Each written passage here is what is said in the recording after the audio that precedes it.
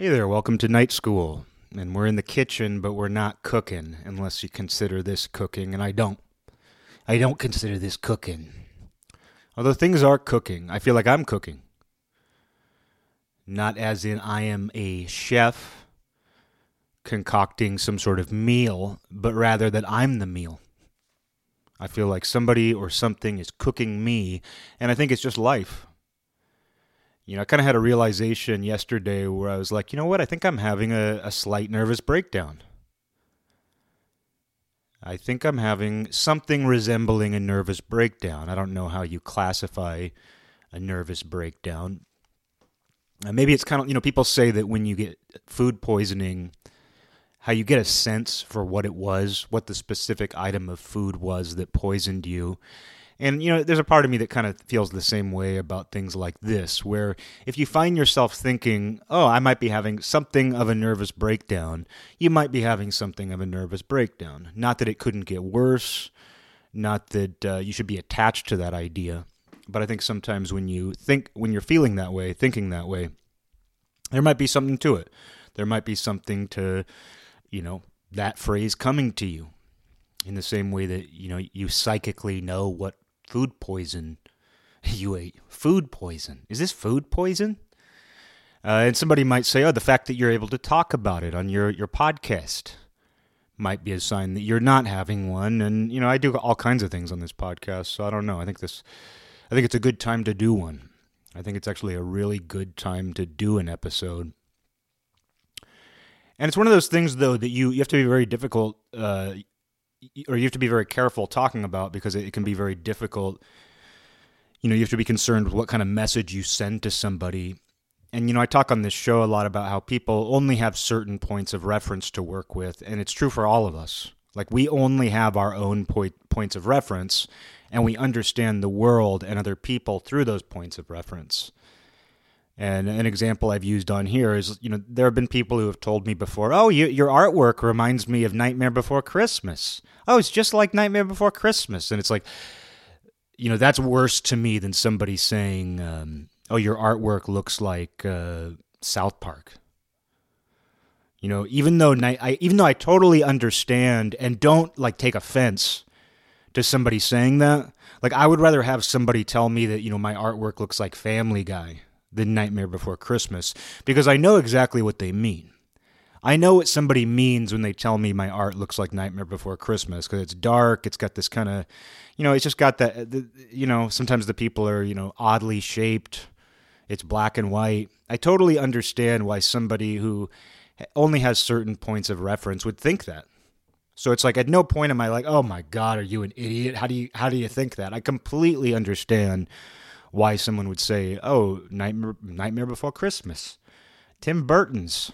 I totally understand that. But to me personally, I would rather be compared to something like stupid but wildly different than I would something like that I understand, but it's actually the opposite of what I want. And the point of me using that is because I feel the same way about talking about mental predicaments, where if you tell somebody, oh, I might be having a nervous breakdown, they might hear that and be like, okay, well, here are my points of reference for that. Oh, is it like a Nightmare Before Christmas? Oh, a nervous breakdown? Isn't that what happens to Jack Skellington? No, no, but somebody might hear that and they're like, oh, you need to do A, B, and C. Or they start to look at your entire pattern of behavior over a period of time, their interactions with you, and see all of those as a symptom of a pending nervous breakdown or a build-up to a nervous breakdown. So that's why you have to be careful, because people start to contextualize all of your behavior in that way. And the last thing I want is people thinking that my normal weird behavior is some sort of sign of a breakdown, which it's not. I wouldn't want anybody to think that about anything I express. I mean, when you're I think of myself as a strange person. Not strange as in I do weird things to people, but I think of myself as somewhat of an odd person. And just saying that sounds very, there's a certain vanity to that, and people will hear that and they think, oh, you're not weird. Because to them, they think that you're putting yourself down. And it's like, no, I've just had enough experience in this life to know that I'm kind of strange. Like when I express myself honestly and directly, and I'm not just going through the motions of small talk, which I'm more than capable of doing, but when I actually express how I think, I know that it's weird because people feel that it's weird. But what I'll say about that is, it's easy to look at an entire pattern of someone's behavior when they tell you that something is off in the given moment and be like, it seems like you've been having a nervous breakdown for years. Like I had somebody actually say that. Years ago, a friend of mine, I became friends with my friend's boss and her coworkers.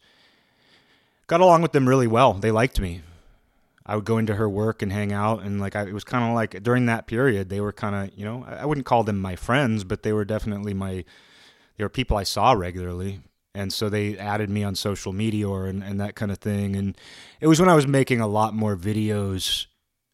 They're basically the voices I do on here. I do these accents and these voices. And I was basically making videos of that just for Instagram, for whatever, where I would just come up with some harebrained, weird thing to say that entertained me for a second and make an impulsive video. And some people loved those. I got a lot, it's funny because I got a lot of, especially when I was doing a lot of them, I would hear from people and they're like, this is this is the favorite thing. I look forward to these. But then other people I know were extremely put off by it. And some people, the worst thing is, it's what I always talk about on here, where the worst thing isn't that somebody doesn't find it funny. It's not that somebody finds something obnoxious or annoying. It's when they don't know what you're doing and they don't realize you're trying to be funny. Because I don't care if somebody finds me funny. I want you to know that I'm trying to be funny. And if you hate my joke, at least know that it's a joke. But anyway, what I'm getting at here is, it was when I was making those sorts of videos, and my friend's boss said to her, he was like, is Eric having a nervous breakdown? What is up with this? And he legitimately thought I was having some kind of nervous breakdown because I do these stupid videos of an accent. And the one in particular that he responded to was, I was outside of Olympia Norway Fest, which they have once a year. And it's just kind of this dorky, it's like LARPing light. LITE. It's people are dressed in somewhat traditional clothes, mostly old people. It's like a genealogical event on steroids, and there's, some cultural stuff. It's very low key, it's very humble. But I love it. I love Olympia Norway Day for all that it is and all that it isn't. But I was outside of it in my car, and I was just I'm about to go into Olympia Norway Day, and I'm here in Olympia, a.k.a. Little New York. I don't remember all that I said, but it was something to that effect. And that guy saw that and was like, is Eric having a nervous breakdown? He legitimately thought something was wrong. And yeah, I understand not everybody's into that humor or whatever it was I was doing, but it's just exactly what I'm talking about here. It's exactly what I'm talking about here. When you are going through something and you recognize it, you have to be careful who you talk to about it, because they will start to contextualize who you are and all of your behavior with this in mind. And so this is as much advice as it is me just reflecting on this feeling. I would say this is advice to anybody who has ever been through something similar. I would say be very careful who you talk to about this. You will need to talk to people. I have several friends today where I just let them know. I'm like, you know what? I think I'm having a slight nervous breakdown. And whatever they want to think about that or say in response is fine, but it's good to be able to say that to somebody. Not that I expect somebody to drop everything, because the reality is, in saying that, there's also not a lot people can do, especially when they're people that you're already in touch with, who already give you positive reinforcement. There's not a lot they can do. But anyway, just to get into why I think that I'm having one, it's one, I mentioned this recently even, but I wasn't really thinking about it even. But I've been experiencing rapid hair loss. And I've been gradually balding for years, but not to the point where it was completely obvious. But in the last 3 weeks or so, it's just, the hairs are just popping out. It's amazing to actually look at how much hair has gone in recent weeks, and I'm just finding it everywhere. I ordered clippers. I'm not one of these people. I'm not going to shave my head skinhead style. But it's like I am at a point now where I'm like, you know what? I think I just have to buzz it. I think I just have to accept this transformation because that's what I see it as. It's like I was going to go bald anyway, but it's been expedited the last few weeks. And there's very real stress. I have some very real stress. I mentioned something with the lawyer a while back.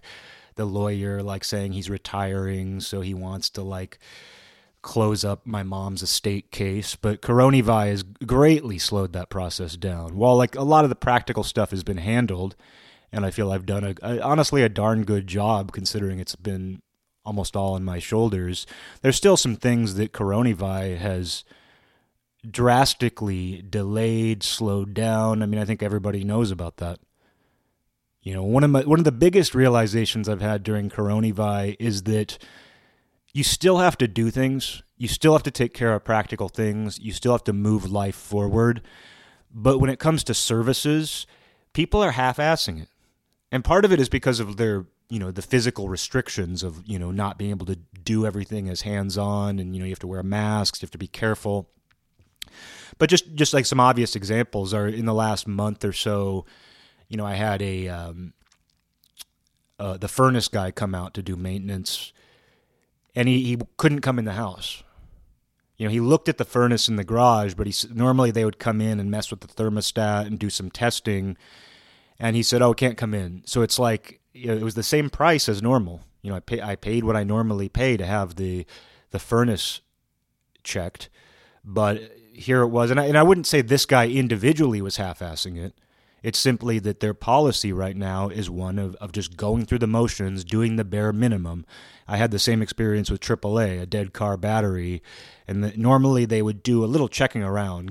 They would give you a little more information about the source of the problem. And it was probably just a dead car battery, but still, it was a situation where, he's like, "Oh, I can't get inside the car." He couldn't even get inside the car. He jumped the car, but he didn't even take a look around as they normally would. So it just, and that, you magnify that, because I've had that experience at the bank, where people are distracted, especially early on in Coronavirus. People were very distracted. You have people trying to retire. You have people trying to make decisions in their own life. You have people going through their own nervous breakdowns. You have people obsessed with politics. You have people, whose social skills are deteriorating. So you have all kinds of things going on, in addition to the fact that there is a really solid excuse and even policy to half-ass things. So that's made the whole experience infinitely more difficult, is that you have to do things, but when you get those things done, it's not to the level of quality or interest to the people doing it, even if they're otherwise good services, good businesses, and things like that. So that's been an experience in all this. It's made it much more difficult. And, trying to handle an estate, trying to handle someone's belongings, their possessions, you're greatly limited in terms of how and what you can sell. There was a period where even donating old clothes and things, there was a period where you couldn't go to Goodwill. You can now, but it's they weren't even taking donations because they weren't open, I don't think. So it's just everything has been drawn out. Not to mention, everybody's under financial stress, just about everybody. Not every single individual, but I think, the vast majority of people have had much more difficult financial hardship in the last year than maybe they ever have. And, so there are all kinds of practical things is my point. I don't want to belabor this and go into every little thing that could potentially cause me real life stress, because that's probably at the center of all this, I believe. I believe what's at the center of all this for me is very real stress. And you combine that with not being on the same page as people, and we're hitting about a year now. It's not quite a year since they imposed the Coronavirus lockdowner, but it's getting close. And I was talking to my friend about this, about how we're in this odd period where, I haven't looked at Twitter in a couple weeks. I barely looked at Facebook or Instagram in that span of time too. I've been so busy that I don't know what people are even talking about right now. The last thing I heard that was happening was some sort of Texas Freeze. You ever heard of the Texas Freeze? Is that a card game? Yeah, it is a card game actually, because people are gambling with other people's lives. It's a statewide card game called the Texas Freeze, and they're forcing everybody to play. Everybody in Texas is forced to play a game called Texas Freeze. No, but that was the last thing I heard. Oh, you're making fun of the fact that people are frozen. No, I'm not. I'm just having fun.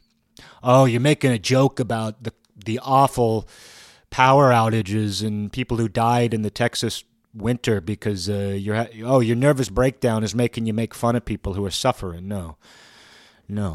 The phantoms are, really out. Although that's the funny thing, is like when you're feeling this way, when I'm feeling this way, the phantoms don't really have much of a voice. Those little voices you hear of someone criticizing you or pointing something out, pointing out a contradiction or a hypocrisy, their voice gets a lot weaker. I feel like when things are going relatively well, when I'm feeling pretty good, is actually when I hear those little phantoms saying, "But what about this? Didn't you? Well, that opinion is you're a hypocrite because of this." Those little voices, those little shower arguments, things like that. They kind of go by the wayside because being in this state of mind, I'm very much. I'm in my own head. I'm very much in my own head. Like I took Batty to a park that we don't normally go to. It's a big athletic field with a woodsy trail where, it's way outside of town. And it was the perfect place to go, though. Because the issue with him is because there have been little issues with him, too. He had a little bit of a health issue in January, and it was never completely resolved. Some bathroom-related stuff. But that was stressful because, he's my new dog, and, I'm dealing with a health issue there. And then he's also gotten very defiant on walks. Like I think I've done a poor job asserting my dominance, and so walks have gotten a little bit stressful because he's just gotten a lot more defiant. Pulling on his leash, not wanting to go this direction, wanting to go this direction, not wanting to walk for very long, which wasn't the case when I got him, which tells me something about my behavior is the issue. Even though he's a good boy at home, there's just something that tells me, okay, something I'm doing is causing him to be more defiant, to respect my dominance less. So that's a thing. But with him, I took him to this great field today, and the nice thing is, if I take him to a place that's foreign to us or that we go to very rarely, he's the best boy in the world. But if it's a place that he's walked many times, if it's the neighborhood here, he's the most defiant. So it's interesting how his defiance goes hand in hand with familiarity. And I mean, we're the same way. It's like you think about a place that is familiar to you, or even like, when you drink, like the bar that you go to all the time is the one where you're going to feel like you hold court. Oh, I hold, even though I'm just a random customer, because I'm here all the time, this is my table. I hold court here, and if somebody's there, they're treading on my territory. So, we kind of do the same things as humans, where familiar terrain makes us puff out our chest and, rebel a little bit. But anyway, I took him there, but still I was in my own head, very much in my own head. My anxiety, my electricity is in full force. I'm very much thinking about my own situation and not other people's. Within reason, I'm not totally self-absorbed, but, it is what it is. But yeah, the hair loss thing, though, that was something I've been noticing lately, rapid hair loss. Like tons of hair leaving my head. And, the only thing, like I have no issue with the inevitable baldness of being. I've talked about it on here before, where if you live long enough to go bald, you're lucky. Even if you went bald at age 20, like I knew a guy who that happened to, you lived long enough to go bald, and that seems like you're a lucky person because, I think about my friend who died at 16, and it's like, he didn't even have a chance to lose his hair. It doesn't mean his life was a waste, or doesn't mean, he didn't fulfill some sort of purpose in his 16 years, but it's like, I think it's a privilege to live long enough to go bald, and I couldn't possibly let that hijack my life. But the suddenness at which it is happening now is really, it's fascinating. it adds a lot more stress. I'm probably thinking about that more than anything because I'm just like, wow, like I'm gonna have to communicate to people that I went bald quickly, and then that again gets into the symptom thing of like you can't. I mean, when you go bald that quickly, when you lose that much hair in a short amount of time, people know something's up. And while it's not embarrassing to me, it gives people room to get creative. And not that I really give a shit what they say or think about, things going on with me, because I think everybody understands that a lot is going on with a lot of people. I think everybody understands that. But naturally, people could speculate. Are you okay? Because that's the interesting thing, is the last thing I want from any communication with people is, I don't want sympathy. I don't want, are you okay? Oh, I'm so sorry you're going through that. And it's nice if people even say that, because some people don't care enough to even do that. But, I don't want that, because I don't think I ultimately have anything pitiable. I don't think I'm a victim of anything. I'm a human being living a life. And, I think some of my issues I've created for myself. Some of them are the results of circumstance. What doesn't that apply to? What doesn't that apply to? But, I do have concerns over interacting with people in the near future, both for physical reasons, because I'm just like, yeah, man, my hair all fell out. And then second of all, just because I do like people to know what's going on with me. Not to an obnoxious extent, like not to the extent that I express myself on this show. But I like to be honest with people. And there's people in my life, close people in my life, who are, or let's just say people who are in my life for sure, who I actually don't want to talk to about this, because I think that they would respond with a paint-by-numbers response. I think they would project all kinds of things onto it. I think they would do equations in their head that don't apply to my situation. And that's what I'm talking about being careful who you talk to. And that's illuminating. It's illuminating when you're in a position where you know exactly who to talk to and how to express yourself to certain people. That's the beautiful thing about a situation like this. Because on one hand, I don't want to burden anybody with nonsense. But the people who are in your life shouldn't be burdened by anything going on with you, as long as you're not a jerk about it. But it's interesting to know exactly who you can mention something to and exactly how to mention it to them. And you should remember that. You might not in the moment, but you should remember that if you've gone through something like this. And what I have to say, too, is there's no element of depression. Like I go through heightened states now and again, and I wouldn't say I've even been in one recently. I've been very focused on getting things done, and I've been very creative, very productive. But it hasn't been so much a mania or heightened state. It's just been a very focused, dedicated period. And this doesn't feel like a crash, although I'm not entirely surprised this comes at the tail end of it. But there's no element of depression. There's nothing self-destructive. There's nothing sad. And I mean, it should go without saying that, obviously I'm talking about some of the practical stresses that I've had to deal with my mom dying right before coronavirus, and then dealing with like half-assed people just doing a half-assed job, with all kinds of services and just needs that you have, and certain outlets not being available to you or being limited in their availability. And it should go without saying that obviously my mom died before this, and that was a stressor. But what's interesting is I'm not feeling anything particularly strong about that in relation to my current situation. While I greatly miss my mom, while that's a hole that will never be completely filled, as it shouldn't, I don't feel any kind of sadness about that, but I see that as part of this whole process. You can't remove that from what I'm going through right now. Practically, emotionally, any way that you want to paint that angle. So it's absolutely a part of this, but I don't feel depressed. I don't feel sad. I'll be very aware of that if it comes about. I'm not afraid to feel that way. but so far it hasn't been a part of this. And there are people who would say, "Oh, maybe you should go talk. Maybe you should get a Zoom call with a therapist." It's like, "Oh, do you want me to actually jump off a cliff?" And no, I don't feel suicidal at all. I just feel I feel like I'm on the edge, though.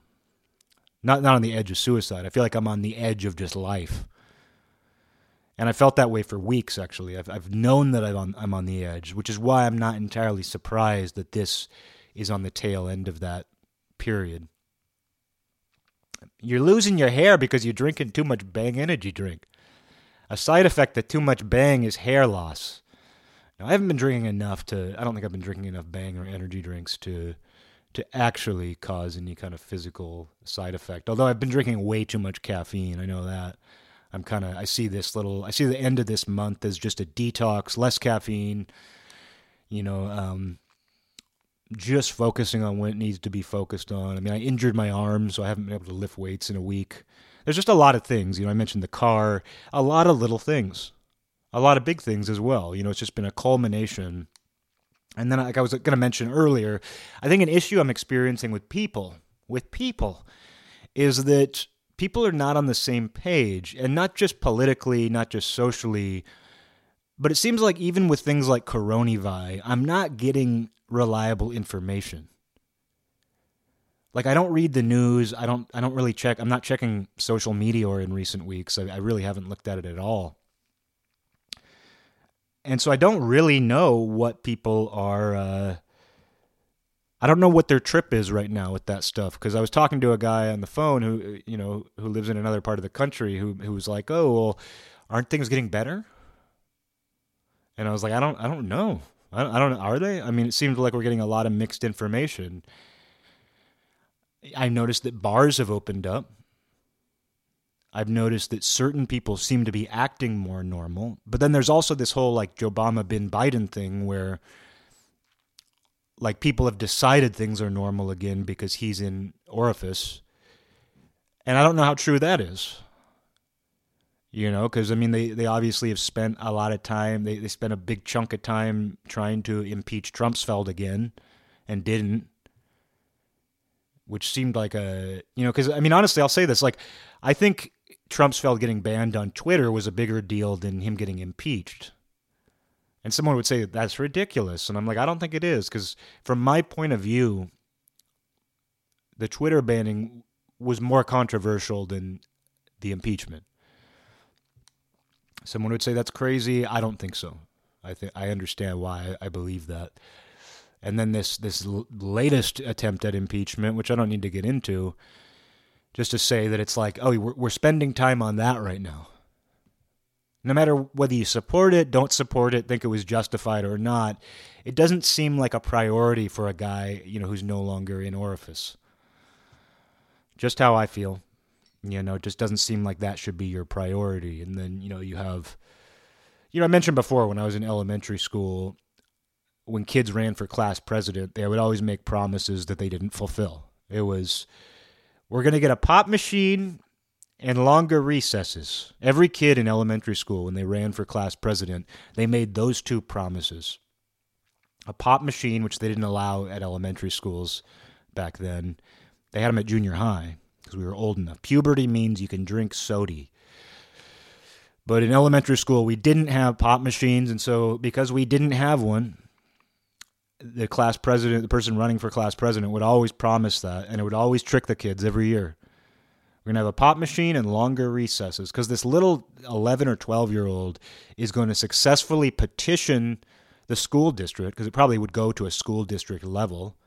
It probably goes beyond the school itself into the whole school district. They're going to successfully petition the school district to have a pop machine, but not just a pop machine, longer recesses. Yeah. But that was a great lesson because it teaches you that, politicians lie early on. Nobody taught these kids how to lie. They just knew that was an effective way to get what you want. It was an effective way to get, in this case, pseudo power, because that's all an elementary school class president has.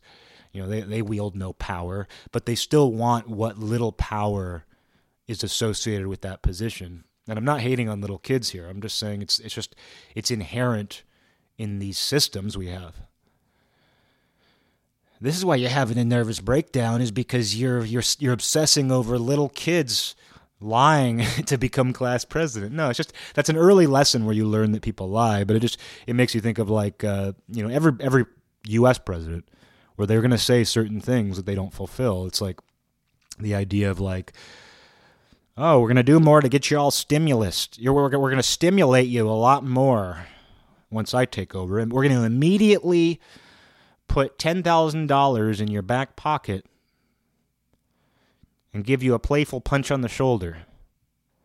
Of course they didn't say that, as if I need to tell you that. But they did. It did seem like one of the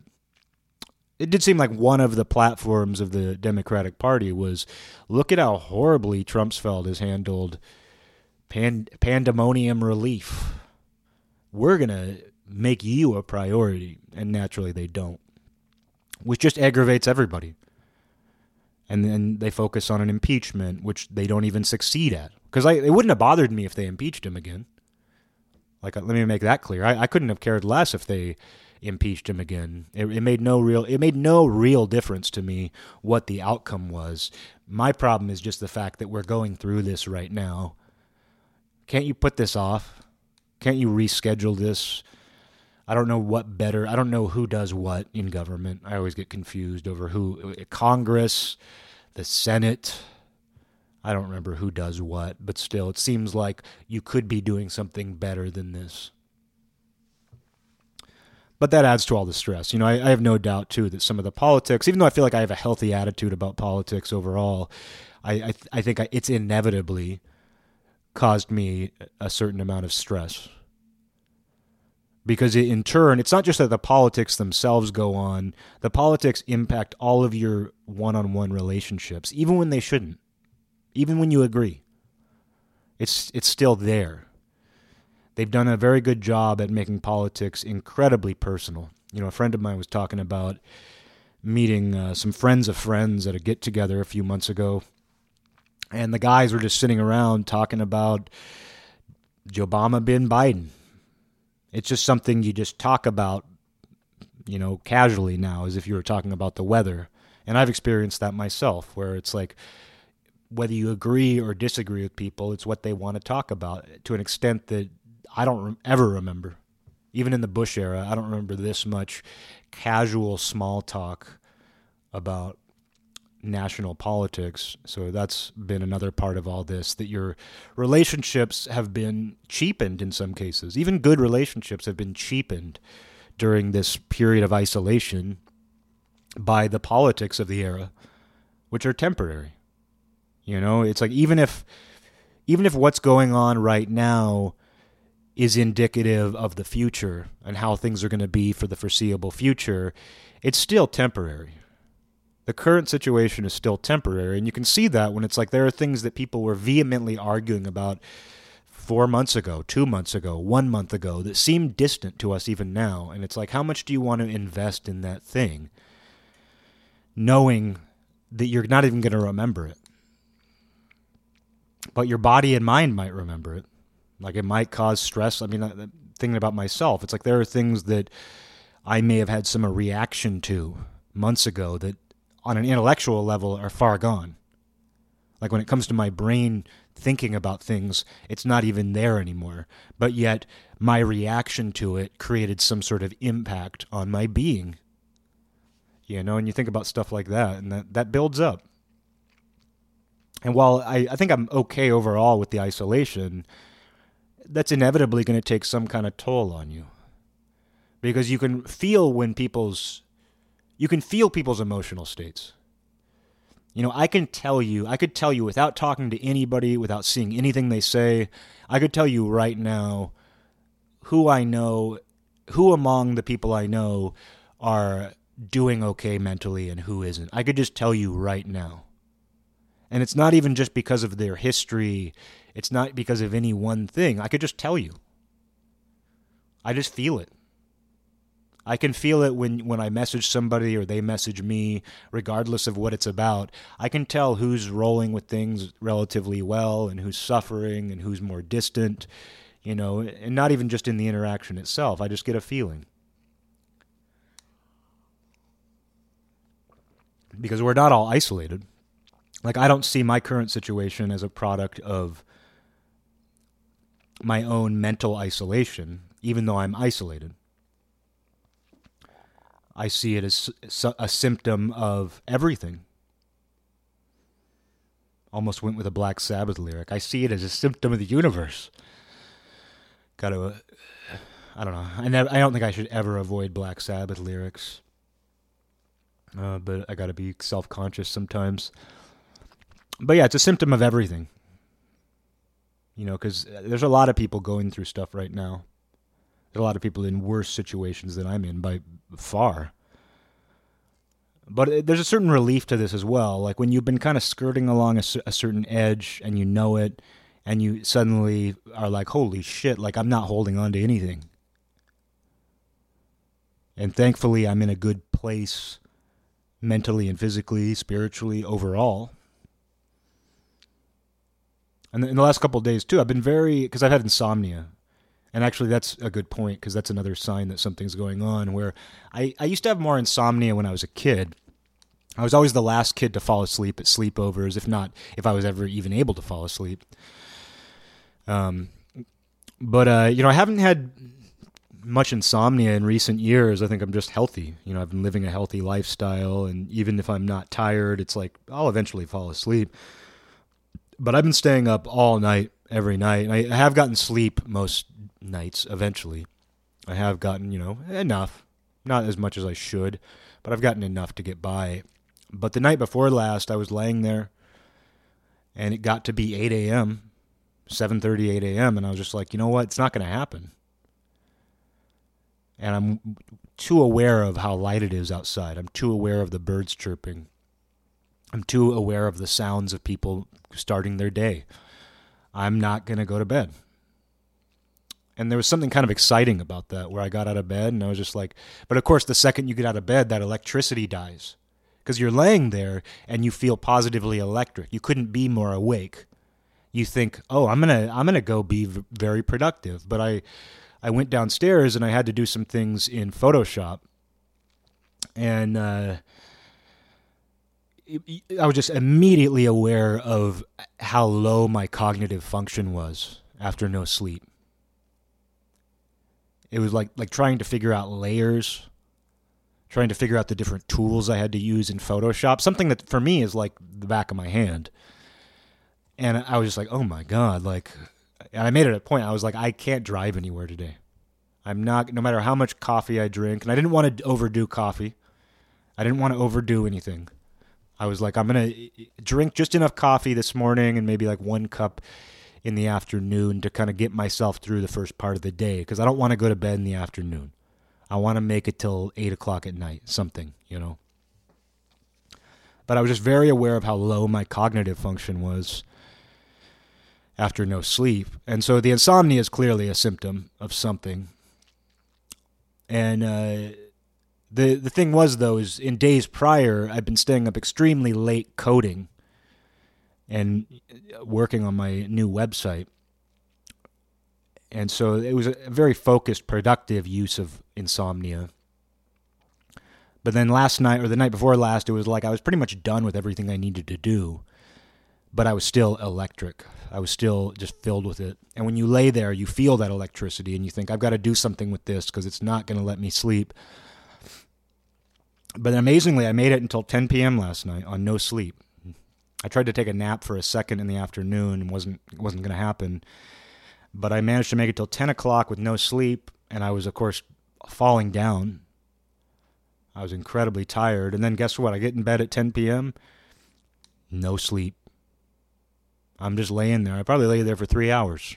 Took a melatonin, and I did eventually fall asleep, and I slept for a long time. Probably not enough, but still, I slept for a long time. And so that's good. That goes without saying, because I was like, if I go 2 days without sleeping, that's when shit is going to get haywire.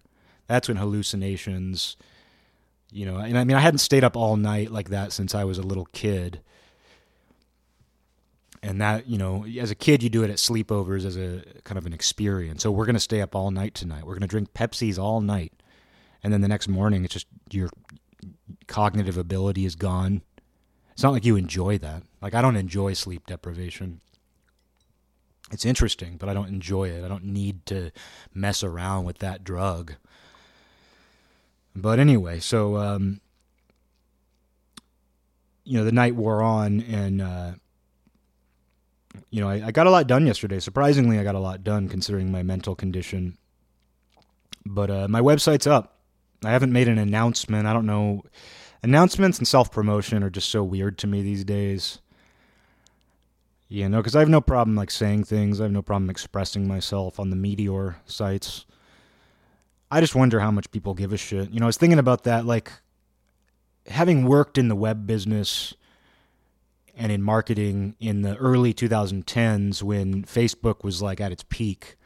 It was really interesting because the idea was that everybody was making professional pages on Facebook for their businesses. And then you saw that with Instagram and different things, but Facebook was really big at the time. And, a social media manager, as they called them, they could write their own ticket. Those people could have access to the CEO because they were responsible for representing the entire company to a whole world of people. And, within a few years, it became kind of established what that job should or could do. It kind of had some limitations placed on it, partly based on the fact that you could now measure its performance a little better. But and people had just become used to using it. But from an audience side, there was, I think, a lot more audience interest. It's I can like these pages for these businesses. And it wasn't just big businesses who would give you promotional codes if you follow them and gave you an incentive. Oh, you can complain to them about your experience, or you can praise them. I love this product. I love Big O Tires. I love this company. It was also supporting people And I wonder how effective that is anymore. I wonder how much companies actually get. I'm sure really big companies still have random housewives interacting with them. I'm sure that still goes on. I'm sure old people still interact with products, but I wonder how effective it is for people to create these pages. I have one for, my noise project. It doesn't really get much engagement, as they call it. Whether that's because of me, whether because just it's the nature of things. I don't think that's a good example. I don't think that's a good measuring stick. But I know just from seeing it myself, from just observing it, it seems like people have gotten kind of sick of self-promotion, I mean, I'm depending on what it is, I support people who I support. But, I do get the feeling where it was the early days of social media, or people were kind of excited to be on there, and they were way more likely to want to be yeah. Oh, you're doing this? Yeah. Oh, yeah. I felt like that was more of not in my case necessarily, but I think I just observed more of that, where it seemed like people were more excited about people's extracurricular or professional activities. Someone you went to high school with was way more likely to like the Facebook page of the company you worked for. That happened to me. I was whoa, that random person that I went to high school with liked my company's page, huh? I'm surprised I even noticed it, but I did. But you'd have things like that, and now I just wonder how much self-promotion can people stomach? How much self-promotion can people stomach from their peers? It doesn't seem like they can stomach that much for that long. And that's the interesting dynamic. If you look at marketing, if you look at what appeals to people, people like to feel a personal connection to things. It's why people like to get autographs. It's why people like to have a photograph with a famous person. If they're at all sane, they know that person isn't their friend, but they get to say they got a piece of them. I have Shawn Michaels' autograph still. I met him. I met Shawn Michaels when he was the commissioner of the WWF, when he wore that suit around. And I met him outside of a WWF show. And, I mean, here I am saying I met Shawn Michaels. I handed him a piece of paper, a scrap of paper, and he signed it. He answered a couple questions. My friend told him he was his hero. My friend Nick said, "Hey, you're my hero." And Shawn Michaels said, "Thanks, kid." And we met him, though. I can say that I met Shawn Michaels. And on the way there, The Rock drove in front of us. We were in a crosswalk, and this car just like drove through the crosswalk. And as they drove, he turned and looked at us and gave us what was called the people's eyebrow. He had that signature eyebrow. And I can say that The Rock drove through a crosswalk I was walking in to go to a WWF event, and he gave us his signature eyebrow. And, I'm practically his friend. Practically friends with Shawn Michaels and The Rock. No, but you do that with people who you're fans of. Like it's not just that you're a fan, you want to feel a personal connection to them. It's why people like, even if they get a reproduction of someone's art, it's why they like there to be a signature on it. Like a hand signature. It's people like to have a piece of things. But I think something interesting happens when you know somebody too well. Familiarity tends to breed contempt. And I think when you're a fan of somebody, but there's enough distance, I think that you have an easier time being like, yeah. Oh, Danzig updated his Instagram page. I don't know. I've never even checked. I don't even know if Danzig has one. But it's easier to be like, oh, Danzig, he's promoting his new album, his Elvis cover album, which is really good. But he's promoting his Elvis cover album on social media, or yeah, I'm going to like that. Whereas if it's somebody there might be a little bit of something in you that's like, you know what? Like, I'm kind of sick of this self-promotion. I'm kind of sick of my friends telling me to give a damn about what they're into. And I'm not even talking from my own point of view, although I know that feeling. I know what it's like to feel like, at this point in my life, like I used to feel that more. At this point in my life, I tend to feel more just like, I'm glad you're doing something. I'm glad you're doing something with your time. Whether I like it or don't like it, I'm just glad you're doing something, to be honest. There's a time and a place to not do something. And I like it when you don't do things, too. No, but really, it's like I don't see somebody doing something, even if I don't care about it, really, and say, like, why is he... I don't turn into Livia Soprano. Like, why is she doing that? I don't turn into that person anymore. But I know that feeling. And I know when that feeling is directed at me. Even if it's not said, I know when it's directed at me. I'm talking about all this because I'm just talking about the dilemma of self-promotion. And sometimes the best self-promotion is not promoting something at all. This is why you're having a slight nervous breakdown, because you're thinking about to promote or not promote. It's like to self-promote or not self-promote. Like, what is this, Shakespeare? What is this, Shakespeare? Is this Shakespeare? It is a dilemma, though, and I think all the dilemmas I have, I think we experience them already. I think everybody experiences many dilemmas, countless dilemmas, but bringing them to the forefront and addressing them as dilemmas and figuring out whether it actually is a dilemma or whether it's an idea that somebody else or some BS experience you had put in your brain. I think putting dilemmas at the forefront has only made my life better. It's only made my life healthier. I understand you can get lost in it, but I think like seeing life as a series of dilemmas to either reconcile or work through or just let sit has honestly only made my life better. I think that dynamic has made me learn more about myself and the world than many other processes could or would. But I can see where somebody gets lost in it and why it's not always fun to talk about the endless dilemmas, the endless Zen koans. Completely understand why somebody doesn't want to deal with that. They just want to do things. But anyway, I guess I'll self-promote here and just say, yeah, my new website is up. It's ericstonefelt.com, the same site that I've always had. I wouldn't call it a redesign because it was rebuilt from the ground up. I coded it. It's lacking a little bit in responsiveness. Like the thumbnails, there's some issues with the thumbnails because I made these big thumbnails for art that you can click on, and the thumbnails don't really scale well. So like depending on the device you're using, like the thumbnail might get knocked down to the next level. Like on a phone, it's just like two big columns of these giant thumbnails, which I'm okay with because like I want people to be able to see the thumbnails. Like I don't want the thumbnails to be, I want you to be able to see like, because only part of the drawing is in the thumbnails. But I want you to be able to like tell which thumbnail is which.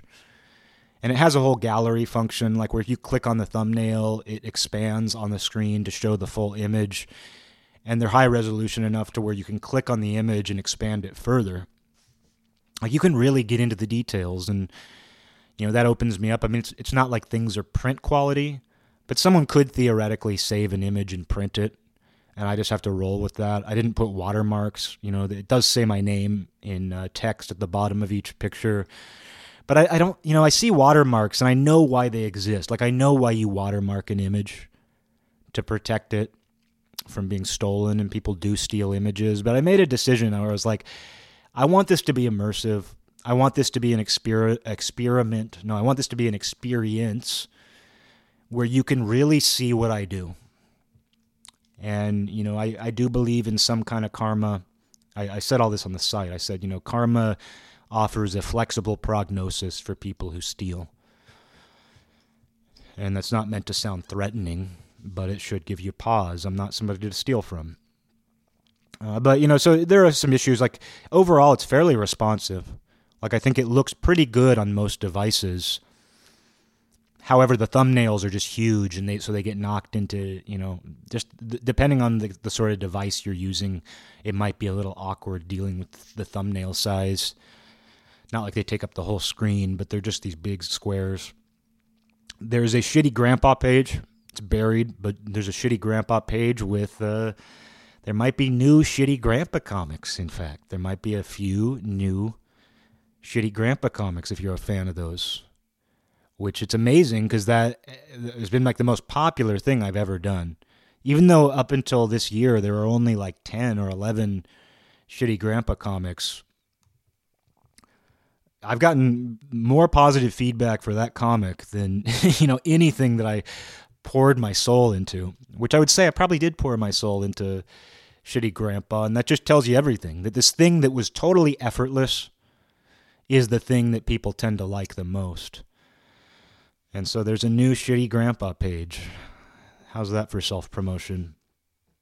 No, but, I feel like it's something that represents me. And I think it plays into this whole nervous breakdown thing, where I was so focused on that and spending all of my time like learning new code, learning like new ways to optimize a website, running into dead ends, having to give up on certain things. Like, I can't get the footer to stay at the bottom of the page no matter what I do, no matter what I research. Guess what? I don't think my art site needs a footer. And you end up wasting time on that. You end up losing hair over that, but you realize, okay, I don't need this. This doesn't really serve a function for this kind of site. But what's really crazy about it is just seeing like 15, 16 years of work. That's the crazy thing to me, is when you're looking at, your entire adult life in art. And I'm not someone who ever thinks about my art in terms of like, oh, this is what's going on in my life. Oh, this is my such and such period. I'm not someone who thinks about my art that way. But when you're looking at the entire body of your adult life's work, you do end up thinking about it.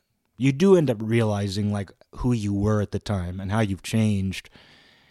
And like I was looking at like from like 2008 to 2000 to like late 2010, like I was looking at like basically a 3-year block of time where I was in my first serious relationship. And I was like, I didn't do a lot then. Like there was all this momentum building up like in the mid 2000s, and then it reaches this point where it's like, oh, you can tell that something else was taking up a lot of my time, and for the best. It's not like a bad thing that, oh, I wasn't working on as much art. I wasn't like making as much progress. But you look at that period and you just go, oh yeah, I know that something was going on in my life at that time. And then I look at like the period immediately after that where it's like, oh, I started to do a lot more impulsive, sloppy work. Oh, here's where I started to learn that I could go drinking and drawing. Here's the period where I realized that drawing wasn't just something you do sober or stoned. It's something you can do drinking, and you can do a lot of it while you drink because you don't give a shit as much, but you also like come up with really dark ideas and funny ideas. And so like seeing like that 3 or 4 or 5 or however many years that was of drinking and drawing all the time. And it's like, well, that was a period and that's over now. Like I wouldn't be able to do that stuff. I wouldn't be able to do these very dark, sleazy, absurdly funny drawings right now because I'm not going to bars all night drawing. I'm not carrying my sketch pad around town as I bar hop and meet up with people and draw in the downtime. I'm not doing that. But it needs to be included. Because I had reservation about including some things. I went through a period where I drew tons of these women wearing G-strings and thongs, and they were all holding knives. It was a thing for a while. I found it extremely fun and satisfying to draw these, and they're very dark and pervy. But it was a dark and pervy night. But they are, and I thought, is this how I want to represent myself? If family friends want to look at my art, if employers want to look at my art, do I want them to see those dark and pervy years? And it's there were a couple things that I'm going to hold off on. There were a couple drawings. There was a drawing I did of these naked women with blood all over their chests, not from them being wounded. It's just blood smeared on their chests. And they're holding chains, and they're pulling on these chains, and there's this big creepy pair of eyes in the background. And it was called Unflinching Compulsion. And it was a genuinely dark, creepy picture. And I made the mistake of showing that one to my mom, and I emailed it to her, because she always wanted to see what I did. She always wanted to encourage and just see what kind of art I was doing. And so I emailed that to her one night. I was like, oh, here's my new drawing. And she said, what the hell is that?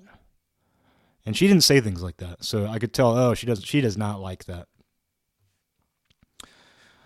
But, I didn't include that right now. I don't know. I just thought, maybe my mom's reaction was a good gauge. There's a lot of other stuff that's probably equally creepy, and I plan on eventually including everything. I just kind of, I don't know. You have to strike a balance, You have to strike a balance with these things, not to get too self-involved here. The site is very self-involved, as it should be. It's an artist page. I did a lot of writing, some writing about myself, writing about my attitudes toward art, my background with art. I feel like it's a good representation of me. I want people to look at my new website, and no matter what comes of it, I want people to be able to look at it, and I want them to say Eric is for real about what he's dedicated a big chunk of his life to. And I don't even think about myself dedicating my life to it. I never once thought I'm dedicating my life to art. I'm dedicating my life to art. I never even thought of it that way. But looking at this entire body of work has been a trip. Because there's things that I forgot about. There's things I didn't even remember. And a lot of it has been documented in certain places, but none of it's been documented together. I haven't updated my old website in 5 years. And it's made me realize how poorly I've represented myself as a creative person. Just to think I have an old website that had low-resolution images, it was scattered all over, it was unorganized, and I liked that at the time, but it's not a great representation. So this new site, it's an attempt to reconcile, speaking of dilemmas, it's an attempt to reconcile the dilemma of wanting a wild and overwhelming and crazy homepage with wanting something that is functional, accessible, and, to some degree new. I wouldn't say the style or anything is completely cutting edge, new style, but I did try to make an effort to make it somewhat usable, depending on what device you're using. Not going to be perfect, because I was racking my brain trying to make responsive thumbnails, and I eventually just was like, you know what, if I'm going to finish this in a reasonable amount of time, I can't be racking my brain. You can go to it, and even though the thumbnails are aligned weird, or if you go to it on a phone, the gallery page just has these 2 giant columns of thumbnails. But I'm like, you know what? This is what it is. If someone actually has an interest in viewing my art, they will see that the page is mostly clean, and you can see large versions of my artwork, and you can see who I am in that world. In the world of just being a person who makes things and cares about it. That's all it's supposed to be. Enough about that. You can see it if you want, ericstonefelt.com. I'll make an announcement. I'll announce it to the people who care. I want people to see this. I want people who don't know me to see this and to be able to understand who I am and what I do. I want this to be the start of something new in a way, because I think that's what I have to say about compiling all of this work from the past 15, 16 years. it does kind of feel like the end of a chapter in a way. Even though there's work on there, there's a couple drawings that I've completed in 2021. I've completed a couple drawings in the last couple months, but I still, to me, it feels like it feels like a definitely a marker. I'm 35 years old. I'm on some sort of edge right now where I don't know what's going to happen. And there's nothing more ecstatic than that. There's no greater spiritual ecstasy to that. But there's also nothing more scary. It takes a toll on you physically. Something is taking a toll on me physically right now. Something is transforming me physically. I'm aging rapidly. I'm learning rapidly. And, in recent episodes, I am self-conscious of it, but in recent episodes, I've been talking a lot more about God and what that represents to me, the different ways of understanding what that is, at least to me personally. And you think of the book of Job, where it's like, oh, right when you think you're at your most pious, the world twists you up. The world casts a spell on you. I don't think that's the case here, but it does make you think. You should never be too confident in your situation. You should never be too confident in who you think you are at a given moment. You should always have humility. I think in being open, in keeping yourself open, it means opening yourself up to the possibility that something could walk you right to that edge. And I'm not attached to the idea of a nervous breakdown. Like if I wake up tomorrow and I'm like, oh, I spent 2 days feeling that way, it must not have been a nervous breakdown. I'll roll with that. I am not attached to any one outcome right now. I'm not attached to any one state of being. And I hope this episode's been helpful to somebody, because I do think we are in a period where a lot of people might be experiencing this. They might experience it later. Some of what I'm experiencing, I believe, is a residual. It's kind of the fallout of things that have already happened. Fallout sounds funny given what's going on with my hair. But, I think it's a fallout from some of just the last year of experience. And then the fact that there is such a mixed feeling about what the world is going to be like in the next few months. And I'm not eager to get back to normal. I am not eager to pretend. Because I think that when people say getting back to normal, I think that there is a degree of LARP to that.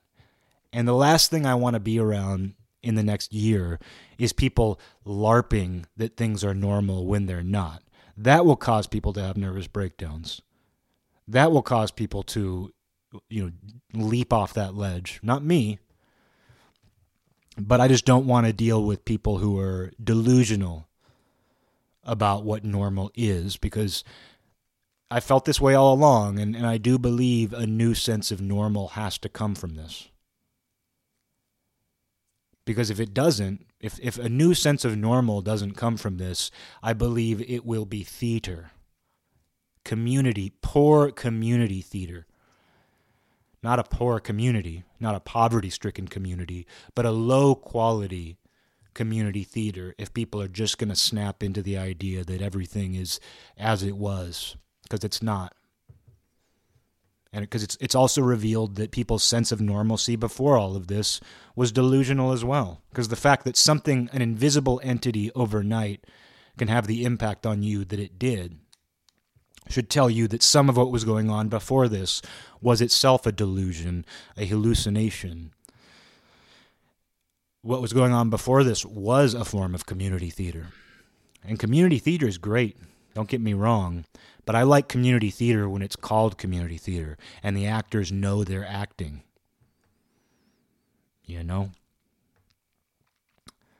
But, I won't belabor this. This isn't going to be a constant topic on this show. But I was kind of wanting to call somebody. I kind of let a few people know that shit seems to have... A tornado has developed as far as how I feel right now. It's not a crash completely. It's not like going through a mania and then crashing into a depression. I don't feel sunken down. It just feels like a tornado has developed, and with that can come something great. I see this as a potential transformation, as I have to view everything. I have to view everything as a potential transformation, including whatever this is, whatever's going on with me. I'm not going to assume that this is the worst that it could get. I'm not going to assume that I'm going to be able to use all of this in a productive way. But I'm certainly going to use it. I certainly see this as an opportunity and an adventure, if I can get that word out. Oh my God, you can't even pronounce adventure anymore. Your sense of adventure left when you stopped being able to pronounce adventure. Adventure. No, you have to see things that way. And I hope that if this is relatable to somebody, that you get through it, that you transform, whether your hair falls out, whether you gain weight, whether you lose weight. I probably just need to lift weights again. This is because I haven't been able to lift weights for a week. It's been 6 days, actually, I think. It's been, I think it's been 7 days. It's been 7 days since I lifted weights. No, it probably is. Probably, because that helps you. Doing things like that helps you. I haven't started drinking again. I haven't done any of that. I won't, and I won't do that. But, you just recognize what's going on with yourself, and that's part of the trip. And, insomnia, physical impact. Like my lower back is just not even a pain. It's just kind of this sore, nonstop feeling. Like I feel my lower back, and that could be stress. It could all be something. Maybe I've been hunched over a laptop late into the night every night. And there's also a feeling of entropy. There's a feeling right now, like what goes along with this, not to go on too long, but what goes along with this feeling is a feeling of things falling apart. I have a strong feeling of things falling apart, and I'm not trying to promote that. I'm trying to take care of things, but it's like I feel in some ways like I'm physically falling apart. I feel like a lot of things around me are falling apart. I don't know if that's unique to me right now, because you think about infrastructure. And in San Francisco structure, infrastructure, has to be maintained. Your own infrastructure, which I think I've done a good job at maintaining, but the physical infrastructure of the things around you have to be maintained. And a year of coronavirus, it was easy to put that off. Like I noticed for a long time, they weren't mowing park grass, and I actually liked it. I was like, it's cool because I'll never see long grass in the parks ever again unless something like this happens. But stuff like that is cool. But with the other side of that is that means other things aren't being maintained. That means other things are being half-assed. And that means that I might be half-assing things. So you do get a feeling of entropy. You do get a feeling that things could and are falling apart. And, some of this too Mercury was in retrograde, which I just tried not to think about. But, you have things like that going on as well, which people believe in. Even people who aren't really that woo-woo believe in Mercurial retrograde. And it's one of those things where if enough people are talking and thinking about Mercurial retrograde, maybe that has some sort of impact. Maybe not the same thing that they think Mercury in retrograde does, but it might have some kind of impact on how they interact with you, on how they interact with the world, on what kind of work they do. So, you can't get outside of that. Like if some guy works on bridges or is a train conductor and he doesn't believe in astrology, but his wife does, and she's talking all month long about Mercurial retrograde. I just want to say Mercurial. If she's talking about that all month long, even though he shoos it away, he's still hearing that in his head all the time. He still has that somewhere in his subconscious when he goes and he operates a train or fixes a bridge or does whatever. And so, I don't know. I'm aware of that. Whether it has truth or not, I don't know, but I'm aware of that kind of thing. I've seen how that has had an impact in my own life when I hear things enough or I say things to myself enough.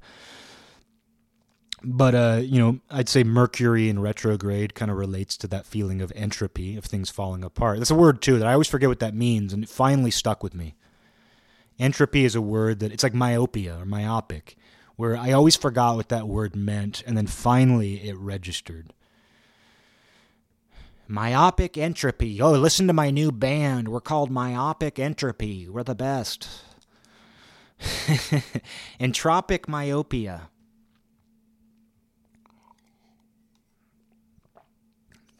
Yeah, but I guess I'll just keep going a little bit. I want to talk. I don't have a lot to do. I finished my website. I don't think I'm going to do any more tweaking right now. I think that I would just be twiddling my thumbs, and it's actually really helpful for me to be talking. So I will mention something. I got a message this morning from a friend who told me that a kid we grew up with died. He was found dead in his bed this morning, and he was younger than we were, and I never liked him. But I feel bad. And this friend and I, we always had problems with this kid. Like, not enough that anybody would ever be like, oh, there's a feud. There's a rivalry. There's an active dislike. But like, on our side, we never liked this guy. The first time I met him, I think he was like 6 and I was 7, and he was at a friend's house. And the very first time I ever met him, we got in a fight. And when he got older, he got less. He wasn't as much of a kid who got in fights, but he was the kind of kid who just rubbed you the wrong way. And it was true for everybody I knew. And he had a lot of friends. He was a popular kid, but he seemed like somebody who was always like searching for an identity, and he didn't restrain himself enough, it seemed like, And I told my friend this morning I'll never speak ill of him again, but I just wanted to kind of set that up for this show, that this is a kid that I always just kind of had an issue with. And the last time I saw him I was in my hometown drinking with my best friend and his dad, and we were having a great time. Like, it was one of the only times in my life that the three of us, my best friend and his dad and I, just sat with beers and got as drunk as we wanted together. And his dad's a character, so it was a perfect night out in my hometown. And this kid showed up at the bar, and he sat down with us, and he completely hijacked the conversation and was just talking about all kinds of nonsense. And I just turned on a dime, and I just gave him a death stare. And my friend's dad noticed it, and I could tell was like, what is wrong with Eric? And the kid was asking me questions about me, but in this really kind of like hollow, like, so what do you do kind of way. And he asked me, like, what are you doing for work right now? And instead of telling him what I was actually doing, I was a complete asshole. And I said, let's say the kid's name was Tom. It's not his name, but let's go with Tom. And I said, I'm in the business of making and manufacturing Toms. What do you think? Like, what kind of asshole says that? Me. But I didn't want this kid at the table. He hijacked our table. I already had a beef with him. My friend already had a beef with him. Obviously not an open beef. Like, not something where he would have even known, but we just didn't. He came up as a punchline our entire lives. And I don't know. I was just such an asshole to him. And I do think that line was really funny. Like, my friend and I were amused by it, like, the whole night. Like, what do you do? We make and manufacture Toms. Make and manufacture, which is redundant, but I just wanted to be as, like, wordy and silly as possible. And he was just like, okay. And, he also told us, he was like, my grandma lives in the same neighborhood as Eddie Vedder. And I said, is your grandma Eddie Vedder? Again, just a stupid asshole thing to say. And this is why I don't drink anymore. Not because I was that guy often, but because I could get into mindsets like that I look back on and I'm like, that kid did not deserve that. That kid did not deserve that. Even though it amused me, it amused us, even though we didn't want him at our table hijacking our fun night, it was still just this thing. And I remember when we were leaving, he reached his hand out to, like, shake our hands, and I pretended to just keep walking, and then I turned around and I was like, no, I have to shake his hand. And I shook his hand. I don't know, man. It sucks. It sucks, like, when someone dies and you really didn't like them and you realize what a sad life he had. Because he had a really good family. Like, his family had money. They did lots of things. He had lots of friends. His family had lots of friends. He was popular. He was allowed to do, like, what he wanted to do. Like, he wasn't like an affluenza rich kid, but just that his family, they lived a comfortable life. And they always seemed like a decent family to me. I don't know. I didn't know a lot about them. I stayed over at his house once, actually, because my neighbor lived next to him, or my friend was his neighbor, and we stayed the night at his house and had fun. Like, it wasn't like I never had fun with this kid. He wasn't in my group of friends. He was younger. He was just kind of like part of the community, I guess, that I grew up in. And it sucks that I didn't like him, and it sucks that I was such an asshole to him when I saw him the one time as an adult. And it sucks that he died, because it was probably an overdose.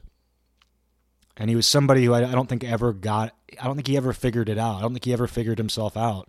Maybe I'm wrong, but I just kind of felt like the things that I was so critical about for no reason, really. I mean, I didn't want to be around him, but the things that I was unnecessarily mean about were probably just things, that he hadn't figured out.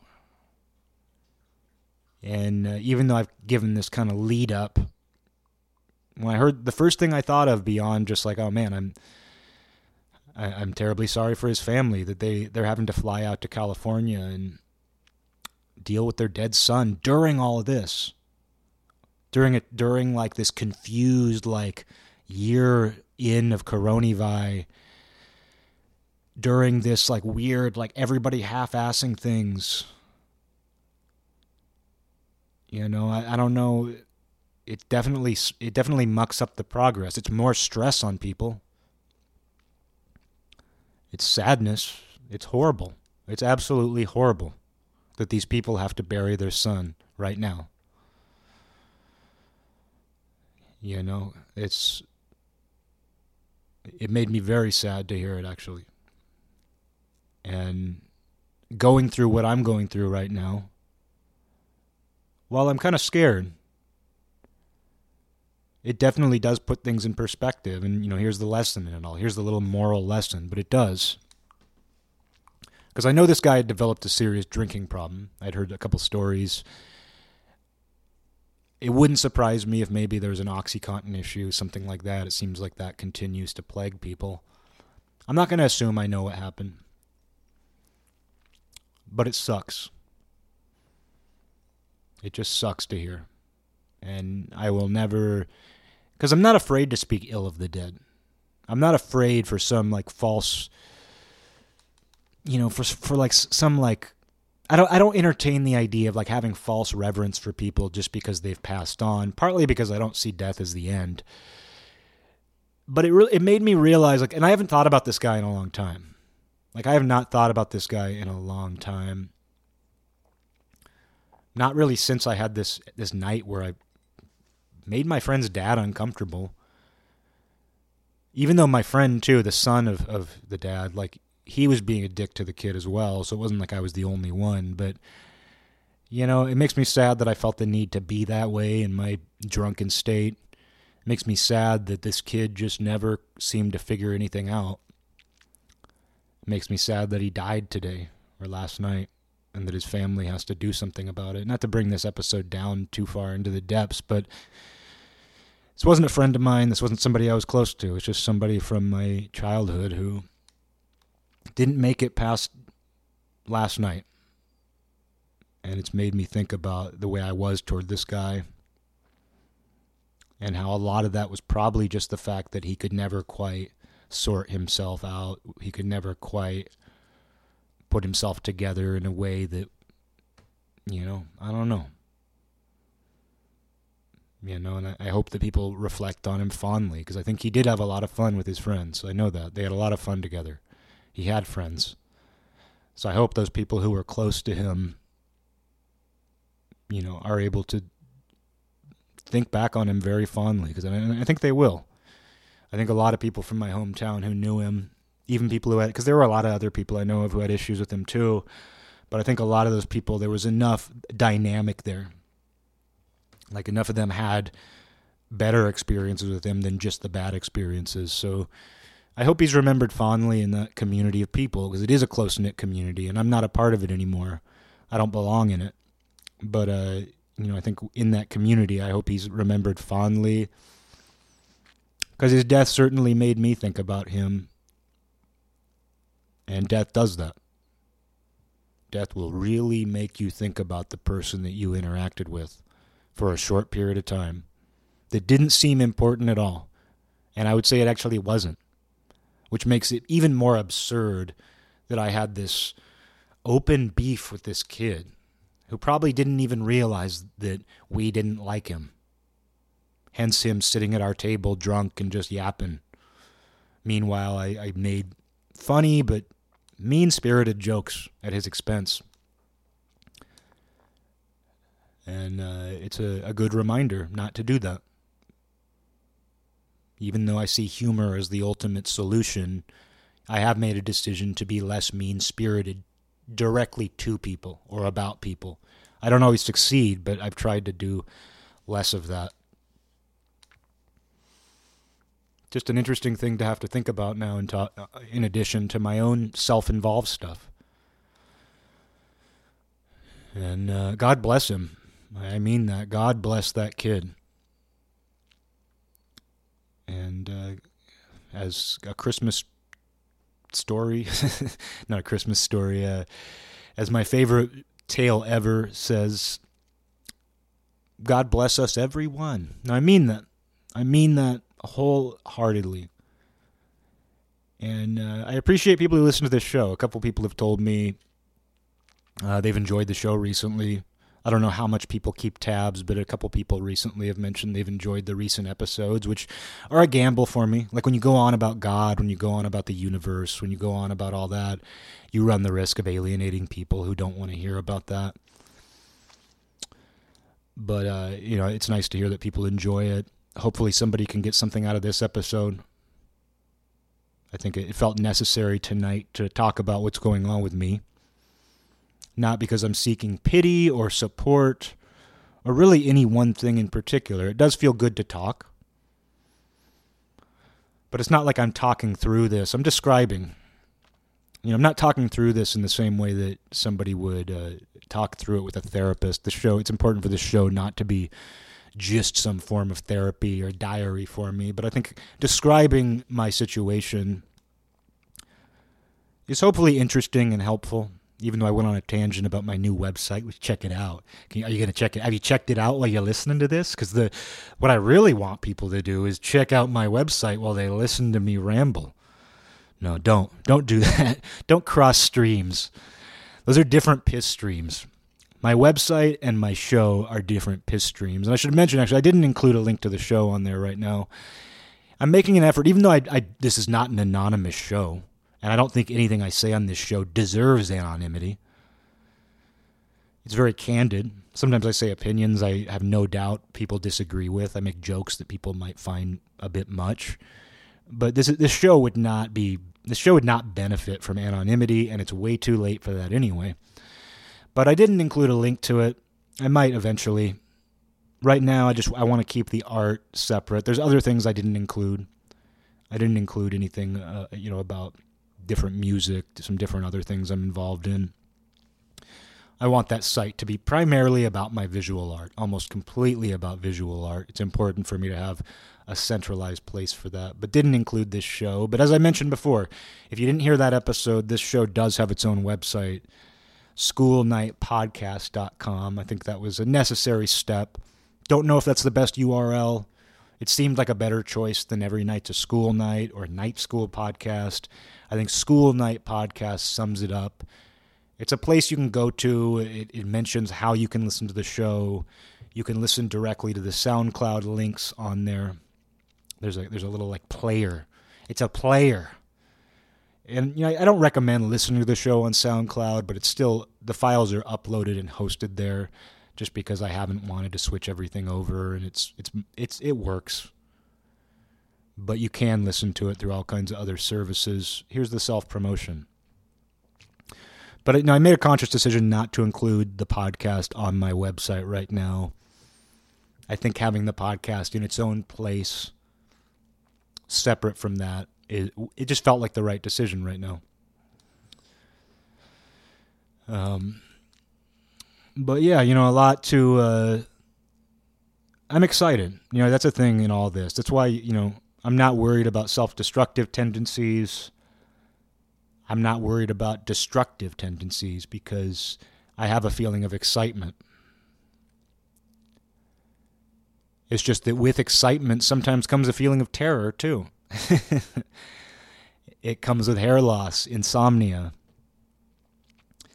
It comes with a form of anxiety. And it's interesting too, because I was talking to a friend of mine who he listens to this show, and he gave me a little bit of pushback on something I've said, which I appreciate. If you ever disagree with something and want to like have a little friendly debate, email me.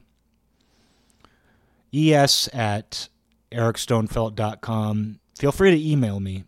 I like email. But, feel free to email me. And a friend of mine gave me a little pushback on what I've said about anxiety and mental issues. And while he agreed that the idea that they are I'm not putting words into his mouth here, but I think what he said was he agrees that sometimes they're misinterpreted or they're not a one-size-fits-all diagnosis. But he gave me a little pushback on what I said about anxiety being a form of hubris, which I can't actually take credit for.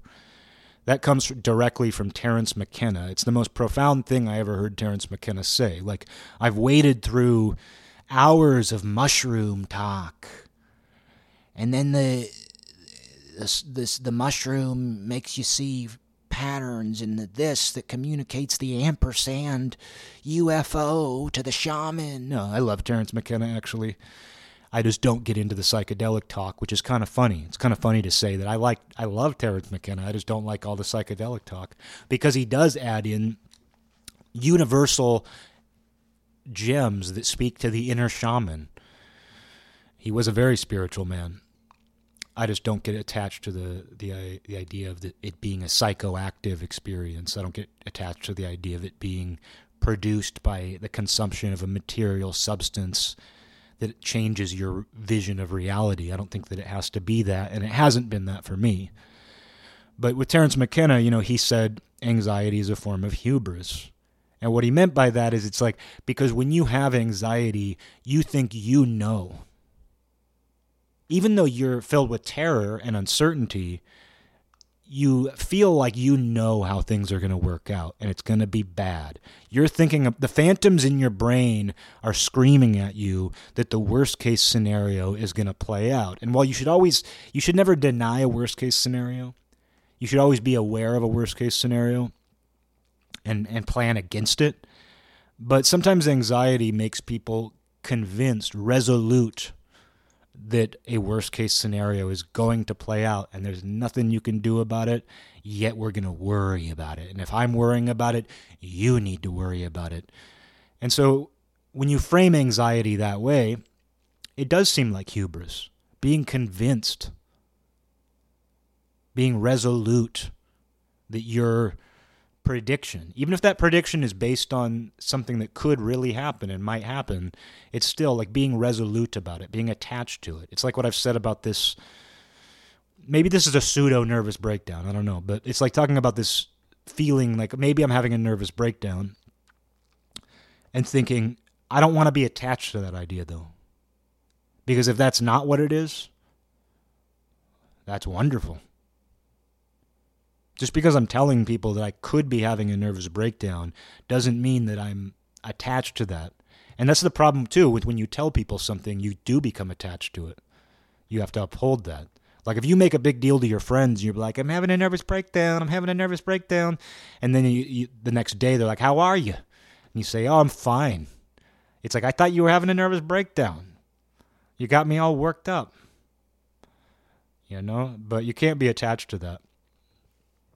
And that's liberating. It's liberating to know that even if you think you're going through something, you don't have to be attached to it if it turns out to be temporary, if it turns out to be something else, if it turns out to be nothing.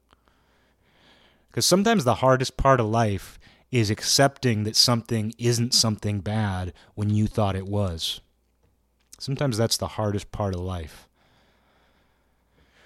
But yeah, I'm going to close it out. We're an hour and a half in. That's 90 minutes to you minute-oriented people. And I think that I've covered some bases here. If somebody's going through something similar, something different, or nothing at all, and thinks this information, this description, could be potentially helpful, well, that's helpful to me. To think that rambling on like this could ever be helpful to anybody. And, I won't ask for thoughts and prayers. But, give me a little nod, Give me a little, I'm not asking for anything. Don't give me anything. I don't know why I'm even going down that road. Say a prayer for me. Do what you do. When you, whatever way that you wish someone well, don't do it for me. Just do it. Do it for everybody. I know it sounds cliche, but it's like, try to make all of your interactions productive. Just try to make all of your, leave channels open with people. Don't close any doors. When you do interact with people, do it in a way that offers them something and allows them to offer something to you if that's what they're trying to communicate. That's just the way to go. I think that's the only way we're going to create a new normal that is worthwhile, honest, and not some form of LARPing light. I think it's to try to make your interactions with people productive. And I don't mean productive as in you're accomplishing something major. I just mean they make you feel better for having had them. And you can't always do that. But you can do that with a cashier. You can do that in these temporary exchanges that don't actually mean a whole lot. Tomorrow's Thursday. I always talk about the Trader Joe's kid. I told him, I'm just happy that it's Thursday. I love Thursday. And he goes, me too. I call it First Friday. I don't even know if he came up with that. Maybe that's from something else. I don't care. He was the messenger. I think it was his, though. But the kid at Trader Joe's told me he loves Thursday too, and he calls it First Friday. That's a productive conversation. And you can have productive conversations too. So, just check out my website. I am proud of it. I am proud to have put it together. It gives me a lot of, again, it's a dilemma, of course. Of course it's a dilemma for me. On one hand, because it seems very self-involved. I say a lot on it. I mean, like the new Shitty Grandpa page has like an essay. But I also felt the need to put information on. I'm not into this brevity world. This is a place for information about me, and it doesn't say everything. It doesn't have everything I want to say. But I felt like I included necessary information. If you're a fan of this show and for some reason you're not aware of my art, check it out. I feel like detached from it. I don't even look at this and think that's mine. Looking at the entire body of work that I put up there, it just feels like a dream. Feels like a hallucination, which is honestly how I prefer it to be. I think that's the best way to go about your own life, is just to be like, I did this thing, but it feels like a dream or a hallucination. That seems like that's the right amount of distance you should have from whatever it is you do. Anyway, thanks for listening. I could go on forever. Tomorrow's Thursday, and I'm going to make it count. I'm not going to waste my Thursday. Because the one thing I can say is that I do not believe in wasting any time. I do not believe in wasting any time ever again. And in those moments where you have to rest, in those moments where you have to do nothing, that's not a waste of time either. If you have a general approach to life where you don't waste any time.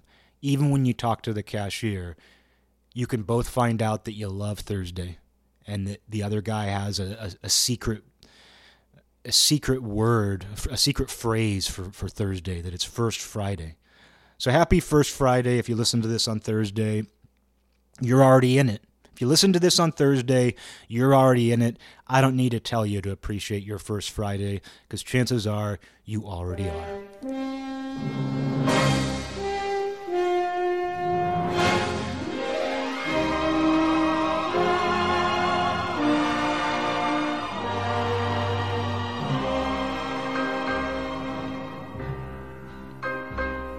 This land is mine. God gave this land to me. this brave, this golden land to me. And when the morning sun reveals her hills and plains, I see a land where children can run free. So take